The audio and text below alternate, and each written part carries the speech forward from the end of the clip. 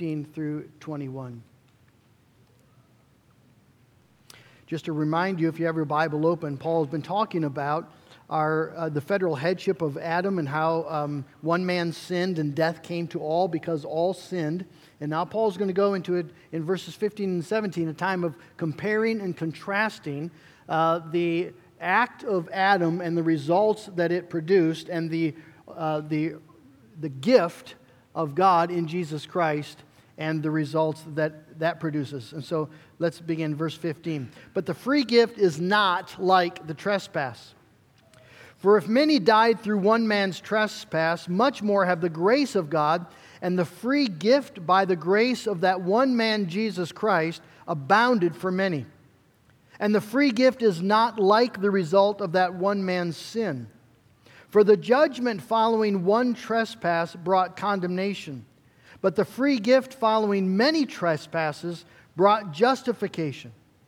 For if, because of one man's trespass, death reigned through that one man, much more will those who receive the abundance of grace and the free gift of righteousness reign in life through the one man, Jesus Christ. Therefore, as one trespass led to condemnation for all men, so one act of righteousness leads to justification and life for all men. For as by the one man's disobedience the many were made sinners, so by the one man's obedience the many will be made righteous.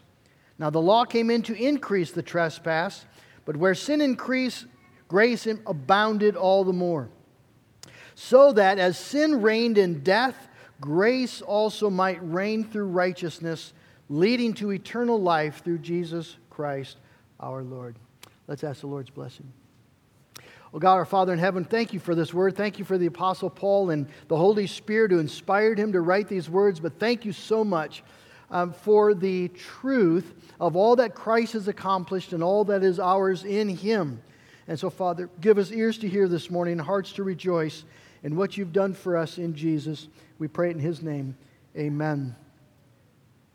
The title of my message this morning is The Reign of Grace. The Reign of Grace. I'd like to ask you this morning, what is the narrative by which you live your life? The narrative that sort of lies underneath the surface and forms the ways that you speak and think and act. And what is the narrative of your life, particularly in relationship to God? Let me just use an illustration to explain what I mean. None of us we don't just live our life. We think we do, but we're actually living our life according to a narrative or beliefs or experiences that are hidden in our heart. And again, I'll give you an illustration. I think I've told you this before, but I remember the first time I bought a John Deere lawn tractor. I found one at a good price. I decided to buy a John Deere because I was sick of buying the cheap MTD models, the Craftsman. I tried Craftsman. That lasted about 3 years, and I was just tired of messing with that. So a friend had recommended a John Deere, so I went and I found a used one, good price, and picked it up and headed home. And on the way home, I was suddenly overwhelmed with a just crushing sense of guilt. So much so that I pulled off the road into a parking lot and with tears just started praying, Lord, what's going on? Tried to understand where the guilt was coming from. Joanne was happy with it. I mean, happy might be strong, but she was okay with the decision. It was a good tractor at a good price. I could afford it. So why was I feeling so guilty? And I realized it was something I picked up on the farm. We didn't have John Deere tractors on the farm as a sort of a matter of principle. John Deere tractors cost more. My dad was very, very concerned about getting too much into debt. And I remember driving by when we'd go to Ravenna to pick up hay. Every Monday we would drive by a man that had every piece of John Deere equipment sold. I mean, it looked like the dealership. And Dad would shake his head every time we go by, and we would too. What a foolish man! And sure enough, when times got hard, that man went bankrupt. And I just tucked a little note inside my head, my heart, little 12-year-old boy, that you know what? His sins found him out. Never buy a John Deere tractor because God will judge you. And that was just a little narrative, secret narrative that was laying down there that was suddenly crushing me because of what I believed to be true. Well, what's the narrative that's driving your life? The reason I ask those questions is because the Christian life is meant to be lived under the narrative of what God has accomplished for us in Jesus Christ. The Christian life is meant to be lived under the transforming narrative of God's grace. And so we'll look this morning at the reign of grace.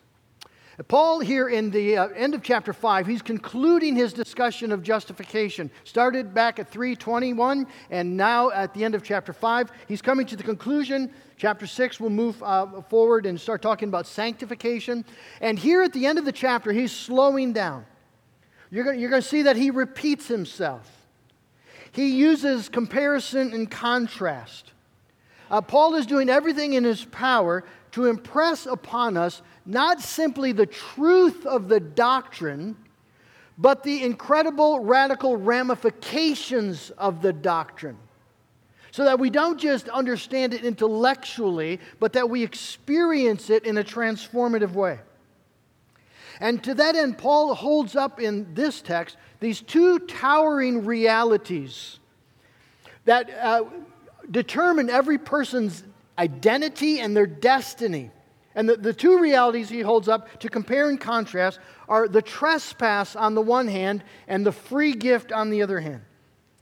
And your identity before God and your eternal destiny is determined by which of these realities defines your life. Is it the trespass of Adam, or is it the free gift of God in Jesus Christ? So, the trespass, of course, is the trespass of Adam's sin. In verses 12 through 14, Paul has explained that Adam was the head of humanity, and when Adam fell into sin, Adam came under condemnation and came under death, and Adam's guilt and condemnation and death apply not only to him, but to all of his descendants. And so if you ask the question, why does everyone die? The answer is, at a foundational level, because we're the children of Adam, and we live under Adam's trespass.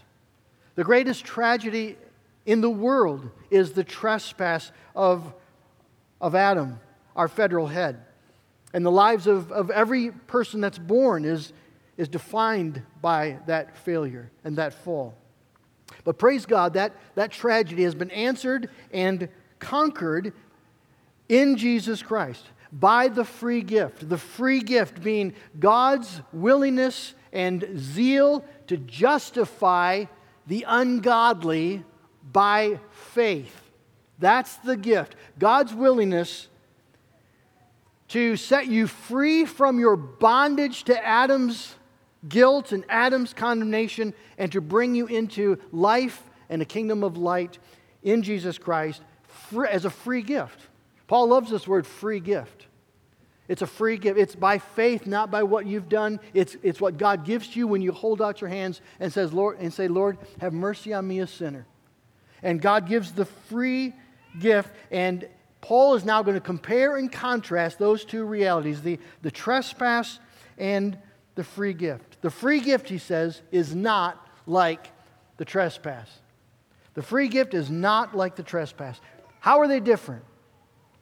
Well, they're different in their roots, and they're different in their results and in our response. So let's look at first, they're different in their roots. And I'm using this word just to mean that these two realities are fountains of things that happen. They're foundational things, and they each have consequences, inescapable consequences. And Paul points to that in verse 15. For if the many died through one man's trespass, much more have the grace of God and the free gift by the grace of that one man, Jesus Christ, abounded for many. So let's just look at this thing that Paul calls the trespass. When he uses that word trespass, Paul is highlighting the fact that Adam sinned willingly and knowingly against a clear, explicit command of Scripture. So in the Bible, you'll find different words used for sin. Sin, transgression, iniquity, trespass. Sin emphasizes the failure of our sins, that it's a falling short of the glory of God. Iniquity highlights the deviant nature of sin, that it ought not to be. There's a moral stain that comes because of it. Trespass captures the willful rebellion of it. The willful rebellion of sin. And that's the word that Paul uses to explain Adam's failure. Adam didn't stumble into sin. Adam chose it. He chose to eat of the tree of the knowledge of good and evil with the full understanding that it was an explicit violation of God's command. He ate it with the full knowledge that God had said, the day you eat of it, you shall surely die. So God had laid down the law. God had shown him the results of violating the law. Adam knew all that, and Adam ate anyway. That's the trespass. It just highlights the fact that the sentence of death was perfectly a just response. God was not overreacting. When mankind fell in Adam's sin, nobody can charge God with wrong. Adam's failure, Adam's trespass, has justly deserved the sentence that it has received. And not only for Adam, but for his descendants. And Adam's failure, his trespass, as I said, is the defining issue of our existence and the determinative reason for our dying, our bondage to death. That's what Paul is saying. But the free gift is not like the trespass. The free gift is wonderfully different. Paul says, for if many died through one man's trespass, much more have the grace of God and the free gift by the grace of that one man abounded for many. So whereas the root of life under Adam is guilt, the root of life in Christ is grace. Where sin and guilt abounds in Adam, grace abounds all the more. Notice how the free gift it's defined by grace, saturated by grace. Paul uses the word several times here just to pound that point home. Grace is the unmerited love and favor and disposition of God towards you in Jesus Christ. All based upon what Christ has accomplished. It's God's free, loving, willing delight in you, His child. All of God's actions towards you as a Christian flow from His grace, His abounding grace to you in Jesus Christ. Paul just hammers that home. It's all by the grace of God and the grace of that one man, Jesus Christ. So all the grace of God, friends, flows to you from the loving heart of the Father and the loving sacrifice of the Son. And that's meant to amaze us. That God would be so disposed towards you and towards me. It reminds me of that beautiful song, "Oh Glorious Love." In my darkness, Jesus found me. Touched my eyes and made me see. Broke sin's chains that long had bound me. Gave me life and liberty. Oh, glorious love of Christ, my Lord divine, that made Him stoop to save a soul like mine. Through all my days and then in heaven above, my song will silence never. I'll worship Him forever and praise Him for His glorious love. Some of you maybe remember, it's got to be at least 15 years ago, Rachel Van Dyke sang that song. We were still in the school after a sermon. And if you remember, she was singing that song and she just started to weep. And she couldn't keep singing. And that's a wonderful response to the gift of Jesus Christ, the gift of God to us in Jesus. What an amazing thing God has done for us. What an astonishing thing this free gift is. Whereas the guilt and the condemnation that Adam deserved has brought all men under death, the power of all that Christ has deserved has come to us by the grace of God. And so there's a different result, secondly, verse 16. The free gift is not like the result of that one man's sin. The contrast here, notice, is very clear. So you have judgment following one trespass, condemnation. Okay, that's one reality. The judgment of God following one trespass brings condemnation to all. But, second reality, the free gift following many trespasses brought justification. Condemnation, right? So judgment, free gift, one trespass, many trespasses, condemnation, justification. Paul wants us just to see the abounding reality of God's grace to us. One sin brought judgment. He just says it again. That's the power of sin. That's the nature of the law, that if you break it in one place, you're guilty of all of it. This is the value of the glory of God, that one violation of God's expressed will, one violation of God's His glory, His desire, His purpose, one violation, just one, justly brings condemnation. That's the power of sin. But grace has a greater power. The free gift following many trespasses brought justification.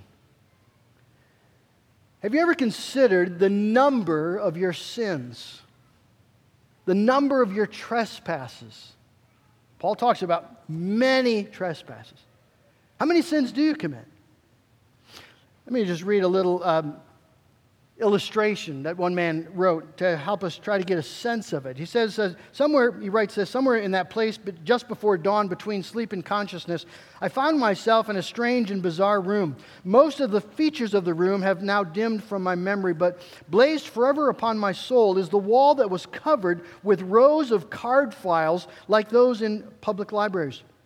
But no library ever saw such an expanse of files. They stretched hundreds of feet in both directions, disappearing at each end of the wall into a dark mist.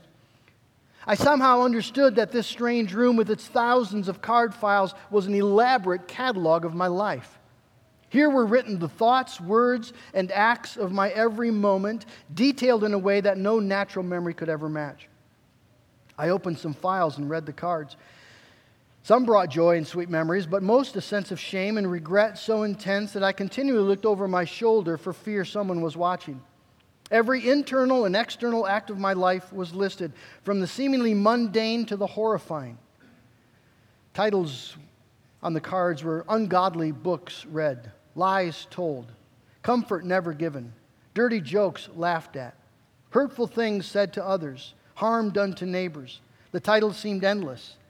Things done in anger, times parents were dishonored, lies told, people laughed at, people gossiped about, greedy acts, dishonest acts. Worst of all were the titles relating to God, acts of hypocrisy, willful disobedience, rank unbelief, irreverence, blasphemy, sacrilege, idolatry, robbery, and many more. I came to a file marked lustful thoughts and acts and almost fainted from the nausea that suddenly filled me. I opened the drawer only an inch or so, not willing to test its length, and drew out a card. Its detailed contents sickened me. Surely this could not have been me. But it was. For every detail was now revived in my memory, and I was filled with revulsion of myself. They were all true. Horribly true. What a mountain of sin in your life and my life. And yet Paul, you see, wants us to understand to the core of our being that no matter how many sins there are in your life, no matter what might be written in the catalog of your words and your thoughts and your deeds and all that you haven't done, that you should have done, and no matter all that, the free gift of God's grace brings justification. That's the astonishing thing. That at the end of all that catalog, all of it true, God says to those who've come to Jesus Christ in faith, just, innocent, no condemnation, sins all washed away, righteous in my sight, robed in the righteousness of Christ. So that means then, if God says that, you see, that means then that your life is no longer determined or defined by the catalog of your sin and failure, but must be determined by the catalog of Christ's victory, His glorious obedience and the sacrifice He offered to make us right with God. The narrative of your life is no longer a narrative of your rebellion. It's a narrative of Christ's righteousness, His beautiful righteousness. That's the narrative of your life. And all the blessings of God that freely and abundantly flow to you because of it. The free gift is not like the trespass. Cranfield writes this, that one single misdeed should be answered by judgment. This is perfectly understandable. That the accumulated sins and guilt of all the ages should be answered by God's free gift. This is the miracle of miracles, utterly beyond human understanding. What an amazing thing God has done for sinners, for great sinners like you and me in Jesus Christ. The gift is not like the trespass. Different root, different result, and a different reign. Third point, different reign. Paul says, verse 17, for if because of one man's trespass death reigned through that one man, much more will those who receive the abundance of grace and the free gift of righteousness reign in life through the one man, Jesus Christ. Right? He's just saying it over and over again. Through one man's trespass, death reigned. And that reign of death is not limited to physical death. It involves all the ways that the world is brought under bondage to corruption, as Paul says in chapter 8. All the brokenness and fallenness of the world. And it's everywhere, inescapable. Every aspect of creation has been incredibly impacted by Adam's fall into sin. All the brokenness and failure and death that we see. Every relationship ravaged in some way by sin. Every heart bent by nature towards evil. Every ruler tempted to corruption, from husband to a king. Right? Every son and daughter of Adam lives their life under this corrupting, decaying, perverse reality of the reign of death. But much more. Death is not the final word. The reign of death has been broken. But much more will those who receive the abundance of grace and the free gift of righteousness reign in life through that one man, Jesus Christ. Don't miss that word abundance.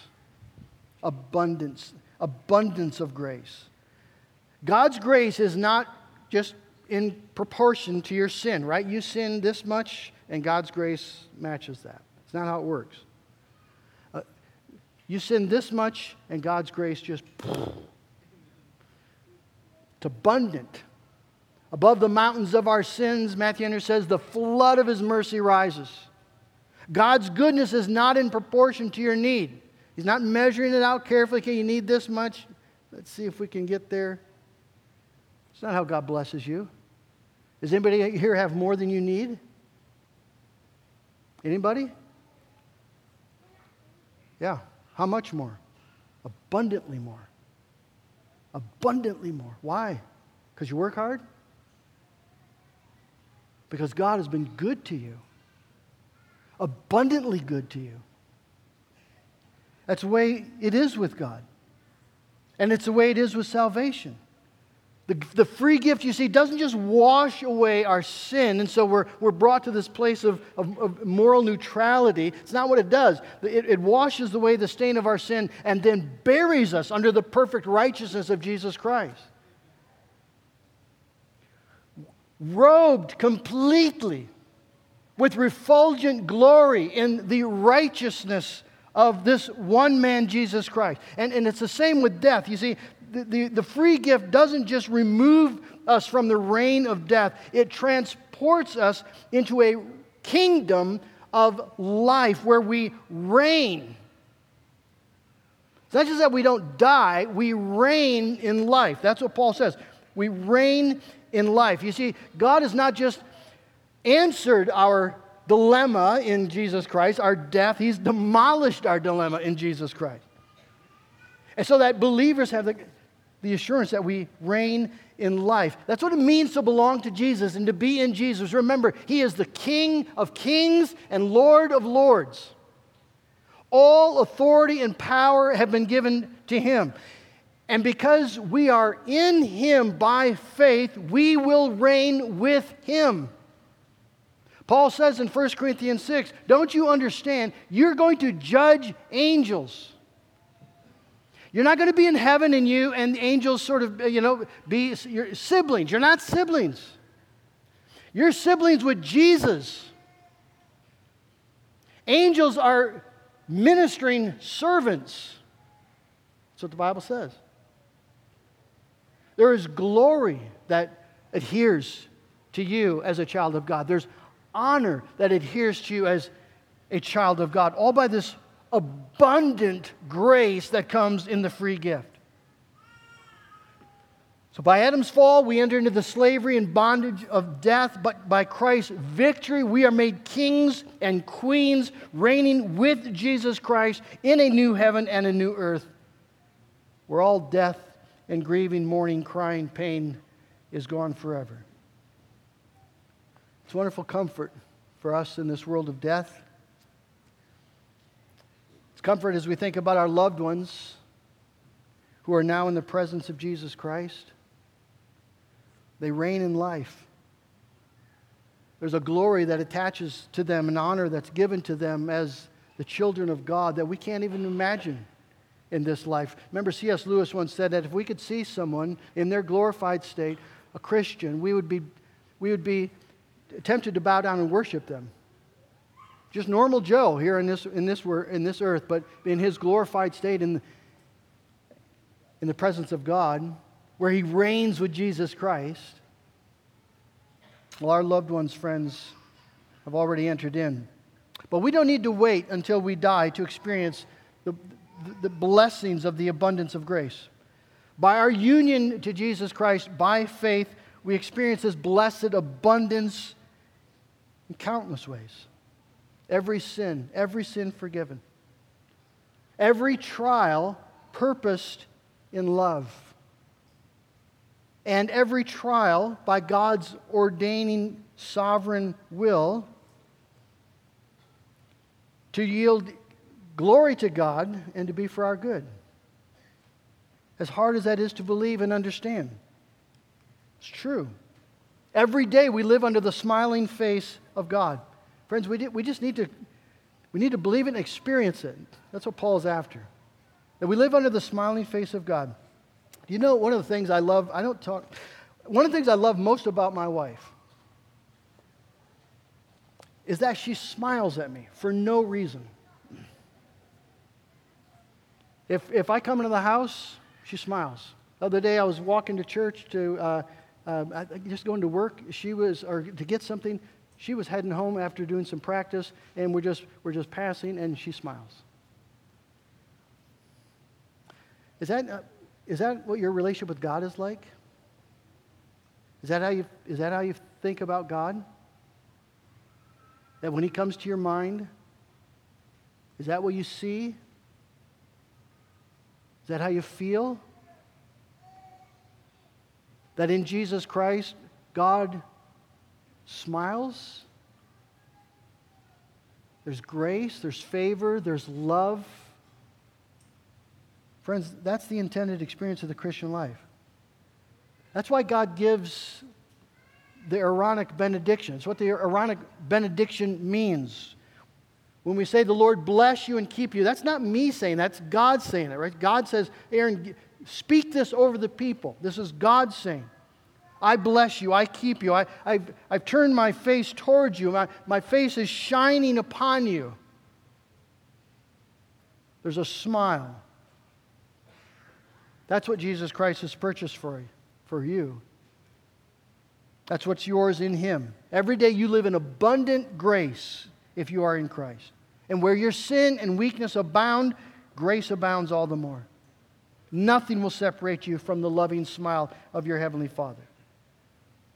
Friends, let that narrative be your life. Let that be the underlying story out of which you do your marriage and your work and your entertainment, your rest, whatever you do. Let that be the underlying story. Why do you do what you do? Because by faith in Jesus Christ, I've received a free gift where all the love and favor and kindness of God is on me every single day. And watch what God does in your life. Let's bow together in prayer. Oh God, our Father in heaven, I just thank you so much, Lord, for the free gift that we've received in Jesus Christ, the free gift of justification, the free gift of all the grace of an infinite God poured out upon us in abounding measure. And Father, we want to experience it. We want to, Lord, taste and see that the Lord is good. We want to believe in grace, Lord, particularly in the times when life is hard and our heart is breaking. We just want to taste of God that even though we don't understand what's going on and we don't know why this has happened, why our loved one was taken away from us, why the doctor said cancer, why our marriage is so hard. Oh God, I just pray that we would remember the free gift. And in all the things that we don't know and don't understand, we know this, that God is for us. And we understand this, that Jesus Christ died for us. And that because of that we reign. We will reign in life. And because of that, the smiling face of God is ours today and every day. Until we stand and see Jesus face to face. Oh God, please, let us know it and let it transform our life. In Jesus' name, amen.